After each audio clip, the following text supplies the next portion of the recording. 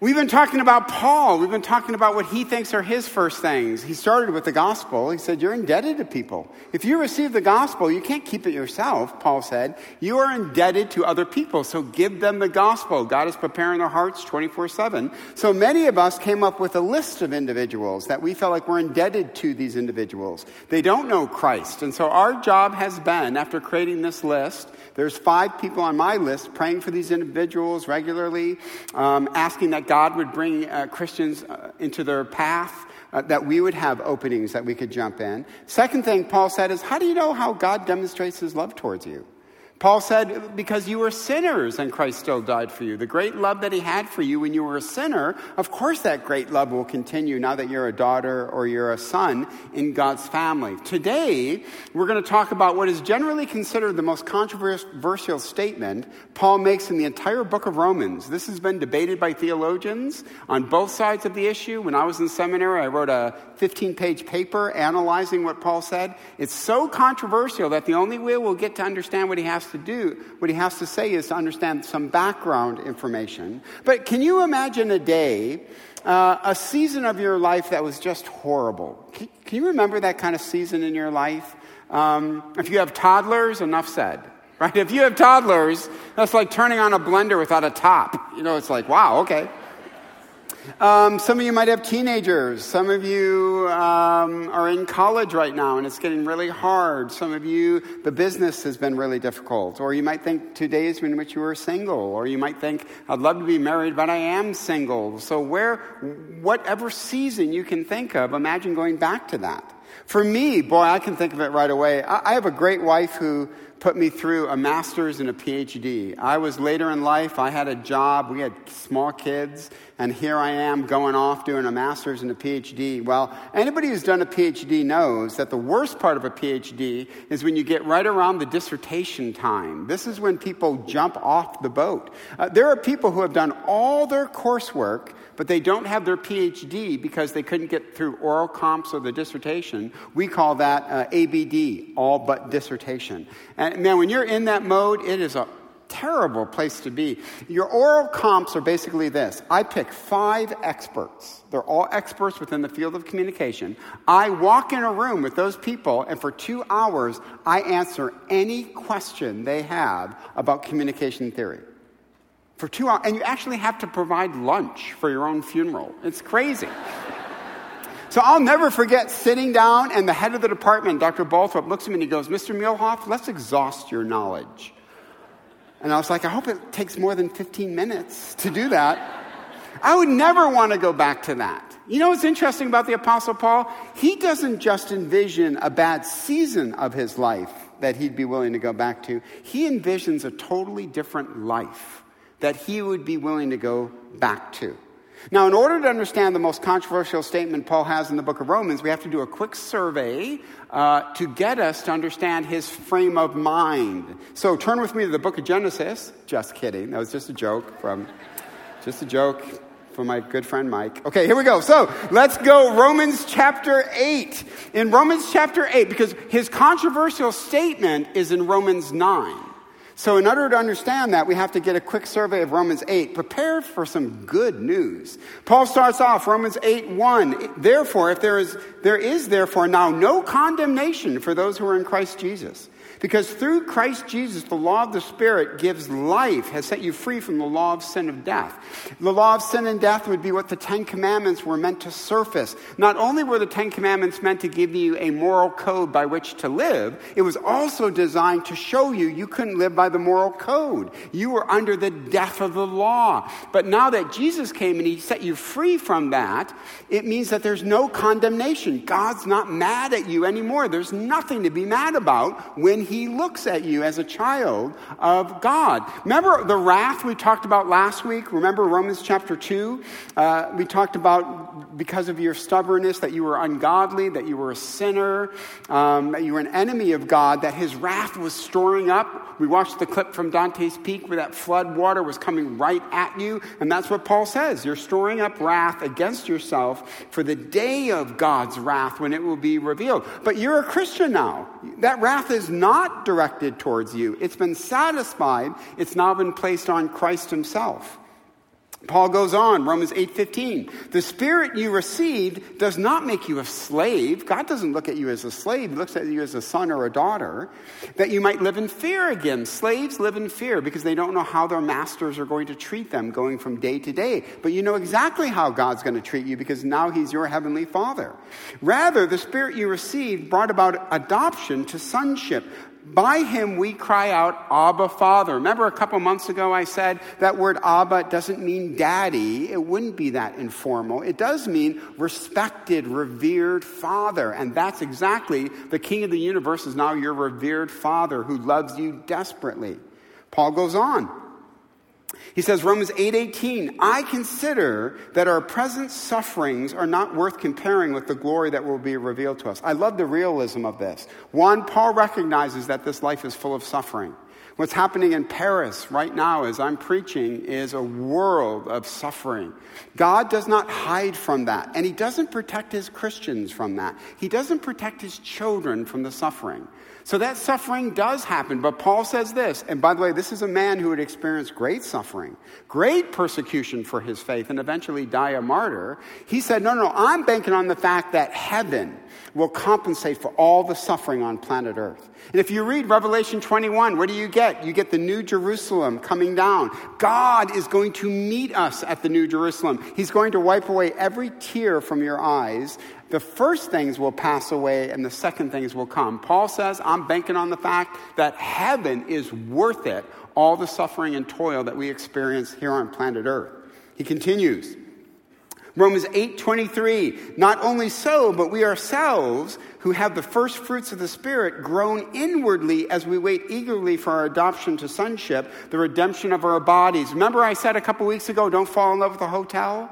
That God has hardwired this world with discontentment. Why? He doesn't want you to fall in love with a fallen world. So all of us experience what Franz Kafka talked about in a book called The Metamorphosis. How many of you had to read Kafka's Metamorphosis? Yes, you were forced to in high school, most likely.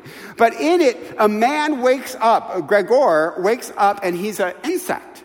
We don't exactly know what Kafka is referring to. Most think a cockroach-ish, but he's now a cockroach because he realizes that's my life. My life is like I'm like a worker ant. That's all I do. So let's run this video real quick. Kafka is simply saying, this is your life. You get up on a Monday, you work, you come home, you eat, you go to bed. Tuesday the same, Wednesday the same, Thursday the same, Friday, Saturday, Sunday, and the whole thing starts over again. So that's your life. You're like a worker ant. And Kafka said, how do you get out of this? How do you get out of the pain, turmoil, and suffering of everyday life? So we all are like worker ants, unfortunately. And Kafka just said, I'm going to imagine a man who actually turns into an insect so we can see the futility of his life. Paul said, I've been released from that futility. If you're a Christian, your work is embedded with meaning because God says it is meaningful. Remember what Paul will say? He'll say, I want you to do everything for the glory of God. Eat, sleep, drink, work for God's glory. So you have an audience. You're not like a worker ant anymore. Your life is embodied with this great meaning of bringing the kingdom to the world. Next, Paul says, probably the most famous verse of Romans 8:28. And we know that in all things God works for the good of those who love him, who have been called according to his purpose. God redeems things today. He doesn't just get rid of all the suffering, and he doesn't protect Christians from the suffering, but he promises he'll redeem everything. So the loss that you've experienced in your family, the illness that you're struggling with, the loss of a dream perhaps, of a business that didn't quite work out, God doesn't protect you from it, nor do I think he orchestrates it. But he does redeem it. That is the best thing that God does. The pain, the suffering, the loss, he redeems it. Now, he doesn't always redeem it in this lifetime. That's what's really hard. But he promises in the next life he will redeem it all. And none of us will feel cheated at that moment. So Paul says, don't worry. God's working everything for good towards those who love him. And then he ends with this really fascinating passage. Who shall separate us from the love of Christ? show trouble or hardship or persecution. By the way, that's not trivial for Paul. Paul would face persecution. He would die at the hand of persecution. Will that separate me from Christ? No, not at all. Will nakedness or danger or sword, again, going back to this time of persecution that the church will go through. As it is written, for your sake we face death all day long. We were considered as sheep to be slaughtered. I love the realism of this. Paul isn't hiding from the hardness of life. We live in a world of terrorists. We live in a world of a sex industry that takes small children and puts them into a horrible type of bondage. We live in a world where the people we love betray us. He doesn't hide from that, but he says, but in the end, none of that separates you from the love of Christ. I don't think anything can separate you from the love of Christ. Now, Paul says all of that, and then in Romans chapter 9, he says something so controversial that it's been debated by theologians throughout the history of the church, and before he even tells you what it is, he feels like he needs to qualify a ton. So here's Paul's qualifications. Romans 9, 1-2, he says this, I speak the truth in Christ, I am not lying. My conscience confirms it through the Holy Spirit. Notice the qualifications. 1, I speak the truth in Christ. I'm an apostle, and under the authority of Christ, what I'm about to say is true. I'm not lying. And then he says flat out, I'm telling you again, I'm not lying. And I'm in Christ, so Christ is directing my thoughts. And then last he says, and the Holy Spirit has given me affirmation that what I'm saying is true. It's not just me saying something or being deceived. Have you ever had one of those conversations where a person qualifies it like crazy? They said, hey, all right, sit down. Nobody's hurt. It's not as bad as it could have been. And this is why we have insurance. You're like, what? What? So Paul's qualification is fascinating. What's he about to tell us? And this is what he's about to tell us. For I could wish that I myself were cursed and cut off from Christ for the sake of my people, those of my own race. What does cursed mean? It means an anathema. It's not that he's just willing to be separated from Christ. He's willing to be under God's judgment. Not merely separation, but always perdition, always a judgment. Paul's willing to do this. Isn't that unbelievable? Think of everything that brings you comfort in the Christian life. Think of a life in which there isn't God. So I teach this really crazy class at Biola. It's on perspective taking, where you take the perspective of other people and you learn how to do that. Very helpful when it comes to roommates, family, marriage, and evangelism. But my students, they'll read atheist thinkers in this class, because if you ever just feel like you take your faith for granted, well, I'll tell you what, read atheist thinkers. And you won't take your faith for granted anymore, right? So I have my students imagine life without God, and they do that for 2 weeks in a row. In the middle of the week, Tuesday, Wednesday, Thursday, they actually live as though they're atheists. They're not allowed to pray during the day. At night they can pray. But during that day, live without God, and how does that feel? And it's going to make you appreciate your faith even more.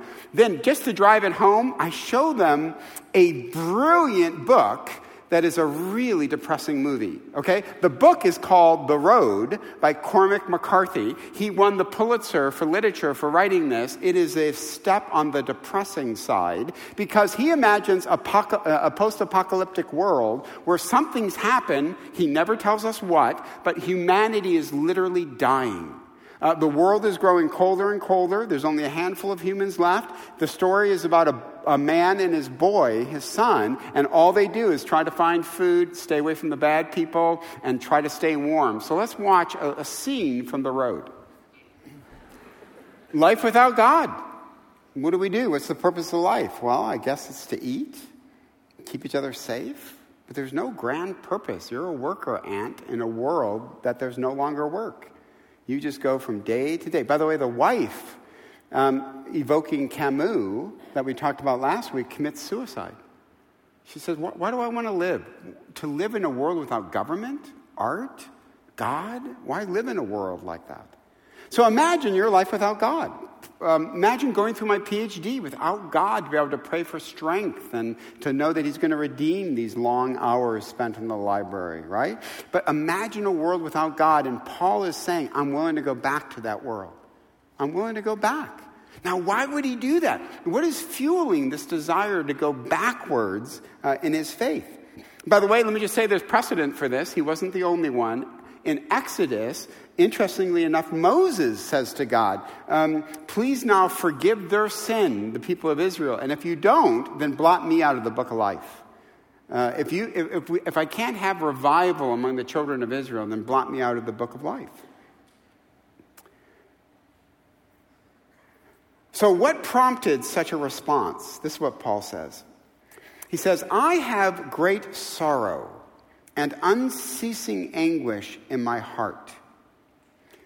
Unceasing anguish is a consuming type of grief that never leaves you. It's to be tormented by something. I have some friends, we speak at Family Life Marriage Conference. They lost their child in a swimming accident 25 years ago. And you can speak to Rick and Judy, and in a heartbeat, it resurfaces. You never get over a tragedy like that. But it was 25 years ago. Right? It follows them. And that's what Paul is saying. I have an unceasing burden towards my fellow Jews. I would give up my salvation. I'd be judged by God to go back if they would come to faith. The emotional torment Paul was feeling was almost unbearable. Now, just to show you what that torment is like a little bit, listen to what Luther says. Luther greatly admired Paul at this point. He said, it seems incredible that a man would desire to be damned in order that the damned might be saved. He was willing, for the sake of his list, he was willing to be cursed by God so that those people on his list would come to faith. One of my heroes is a man named Oliver Sacks. In grad school, we had to read Awakenings. Robert Sacks was a very introverted man, but he was a brilliant neurologist.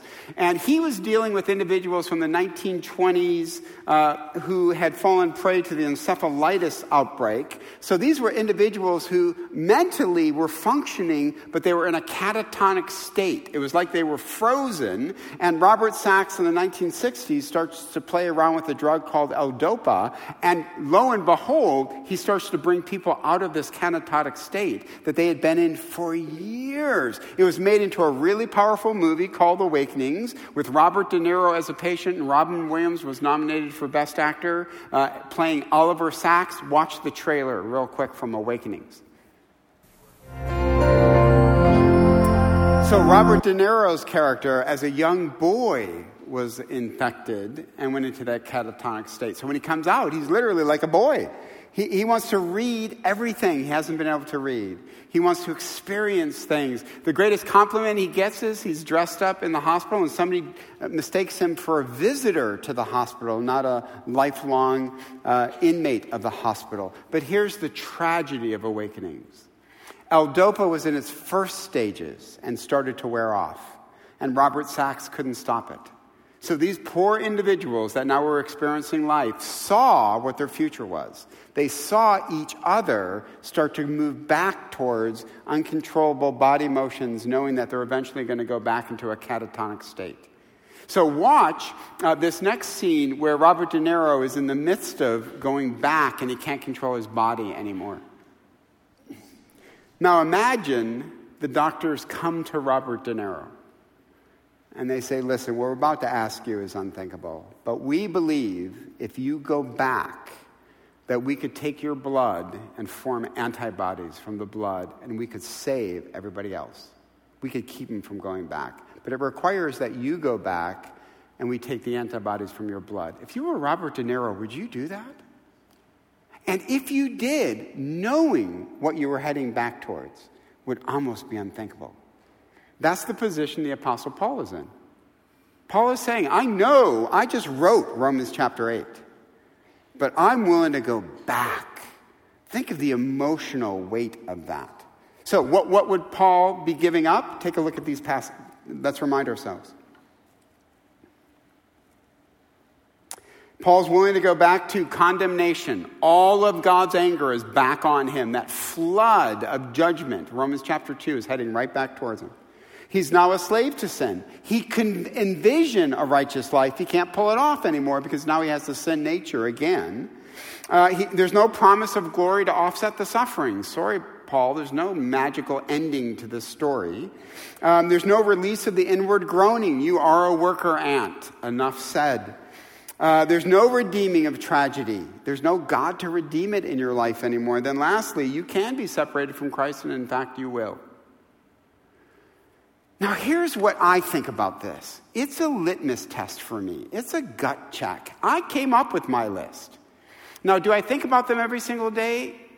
No. So that means I don't pray for them every single day. Amazing how I can forget about these individuals. So what does God want from me? Does he want me to be willing to give up my salvation for these individuals? I don't think so. So in my humble opinion, having written a paper about this, I would throw my hat into the ring of people who would say that Paul's being hypothetical at that point. He's saying, if it were possible, I wish I could do this. But he just wrote Romans 8. He knows nothing can separate him from the love of Christ. I think Paul is speaking in a hypothetical sense that he would go back, but he knows that he can't, but he would be willing to do it. That's what God says to me at this point. Tim, do you have unceasing grief towards the people on your list? I mentioned once before that we had a missionary come to our church in North Carolina when I was doing grad work. He was a missionary to parts of Africa. And he got up and he was giving an update and talking about the people who don't know Christ in Africa, and started to weep. I don't know if you've ever heard a person weep publicly before. It's really uncomfortable. He tried to get it back together. He couldn't. The pastor had to come, the senior pastor, put his arm around him and lead him off the stage. The entire time he's weeping. And I think to myself, have I ever shed a tear for someone who doesn't know Christ? No. Just to put you all at rest, I never have. And I don't know why. Is it because I don't believe hell's real? Of course I believe it theologically, biblically, but do I really live as if hell is a distinct possibility for the people that I care about? Have I lost hope that the people could change on my list? Have I just become hard-hearted to the people on my list? I think it's good for us to come before the Lord and to say, Lord, I need a heart check right now. Remember what King David prayed? He said, Lord, search my heart. I want to know if there's anything within me that needs changing or needs a type of softening. Let me mention one other point. So for Paul, it was hypothetical. Let's look at one person that it wasn't hypothetical. It was actually a reality. Jesus. In Matthew 27, verse 46, about 3 p.m, Jesus cried out in a loud voice, my God, why have you forsaken me? So what was hypothetical for Paul is reality for Jesus. Jesus does take on the sins of the world, and God the Father, in righteous judgment, turns his back on Jesus. I mean, that is a profound mystery of the Scriptures. But Jesus felt that type of pain. It wasn't just physical pain on the cross. It was emotional, psychological pain on the cross of now having the Father turn his back on Jesus. Why? Because Jesus assumed the sins of the entire world. Now listen, I understand what I'm saying is theologically controversial. There's two sides of the argument. Those of you from a Reformed perspective, there's a different side to this. But I think personally, and many theologians, that Jesus took on the sins of everybody, past, present, future. So the horrible things happening in Paris, the scandalous nature of God is he died for the victims and he died for the terrorists who blew themselves up. He died for both. He took their sins upon himself, and now our job is to receive him as Savior. So when he has the sins of the world on him, right, by his wounds we are healed, says the book of Isaiah. God turns his back on him. Now, what are we supposed to do at this point? Well, let me read to you a quote. Now, they tell us in public speaking classes not to read really long quotes. Well, I'm going to break a traditional principle, and I'm going to read a really long quote from John Stott that has kind of haunted me. And because it haunts me, I thought I would just ruin your Sunday. So here we go. This is John Stott. It is within this prophetic tradition of tragedy, of sorrow over people's rejection of God's word and over the resultant inevitability of judgment that Jesus wept over the city of Jerusalem. He cried out, if even you had only known on this day what would bring peace. Jerusalem would be sacked in 70 AD, not one stone would be left upon each other, and Jesus is begging them to repent, but they won't. In this too, Paul had the mind of Christ. He wrote of the great sorrow and unceasing anguish he felt in his heart for his own race, the people of Israel.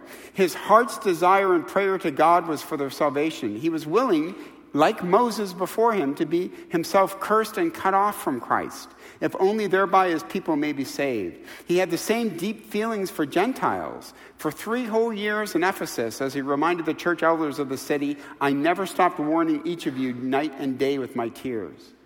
I long that in some small way we stand in the tearful tradition of Jeremiah, Jesus, and Paul. I want to see more tears among us. I think we need to repent of our nonchalantness, our hard-heartedness. Men and women, half the work of evangelism will be done if we have a heart towards the people that are lost. Communication studies, a ton of them have said there is something called emotional contagion, which means how I feel about you, though I never communicate it outwardly, absolutely bleeds onto you. You get a vibe from a person. And I think as a church, if the lost knew that we are shedding tears over them, if they knew that we are imploring God to work in their hearts, they will pick up on that in a heartbeat. They'll get the feeling that this church really does care for the poor. We really do care for the lost. We really do care for the people on our list, and we have wept tears over their salvation. That's hard to be angry at people who care for you in such a way as that. I think that's what the gay community needs to hear today. Hey, listen, we have disagreements, but we love you. We're all in process. We love you.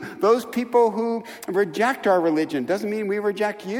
Our love for you will always be one of anguished compassion towards you. If we have that kind of compassion, people will feel it in this community, literally feel it, that we are a compassionate community that comes to your help out of love, no matter where the debate is currently on different kind of issues. So let me say, I think there's 2 groups. After this morning's first sermon, I had a bunch of people come up to me and say, boy, I'm too consumed with the people on my list. I don't even sleep at night anymore. And I want to recognize that there could be individuals like that. So I would say, I think faith is entrusting those individuals to God at the end of the day, saying, Lord, you're working on these people 24/7. I love what C.S. Lewis said. God is the hound of heaven. And once he gets a person sent, he is on that person. I think 24/7, God is working in the hearts of every person on your list. So I think there are individuals you're too consumed and you can't sleep at night. Entrust these people to God. God works on them 24/7. That's not where I'm at. I'm not there. I'm over here where I've never shed a tear for a lost person. I want us to pray this for this week. I want us to pray, Lord, let us see the list through your eyes. Let us see the list through Jesus who died for every single person on that list. I hope that would move me to explore why I'm not moved with unceasing grief like the Apostle Paul was. What is it that's keeping me from having that kind of reaction? So I want to pray for a softening this week of my heart. Say, Lord, let me see each one of these people through your perspective. Let me pray for them. Let me intercede. I think it'd be totally appropriate to enter into a time of fasting for these individuals. I think it'd be appropriate for us corporately to pray for people. I think it'd be great to invoke other friends you have to pray for these individuals. Share our list with each other and jump in and say, we're committed to this. But the first thing we need to do is have a heart softening. And the Apostle Paul saying, I'm willing to go back, and I know exactly what I'm talking about. God's not asking you to go back. He's asking you to go forward with a heart of compassion. Let me pray for us. Father, we are humbled by the Apostle Paul. We're humbled by a man who persecuted the church. We're humbled by a man who'd be willing to go back to being Saul. Father, I pray for my own heart for a softening for the people on my list. Father, I pray that we'd be a church that would deeply love and be troubled by people who aren't experiencing the type of life, the type of love that we're experiencing. I pray for my brothers and sisters who are consumed by family members, loved ones that don't know you. I pray you'd give them peace, a sense of release, that you are working in the hearts of these individuals. I pray for many like me who were not troubled enough. Father, let us follow in the tradition of Paul, of Jesus, of Jeremiah. Start with us today, soften our hearts, and we do entrust these lists to you. We pray in Jesus' sake. Amen.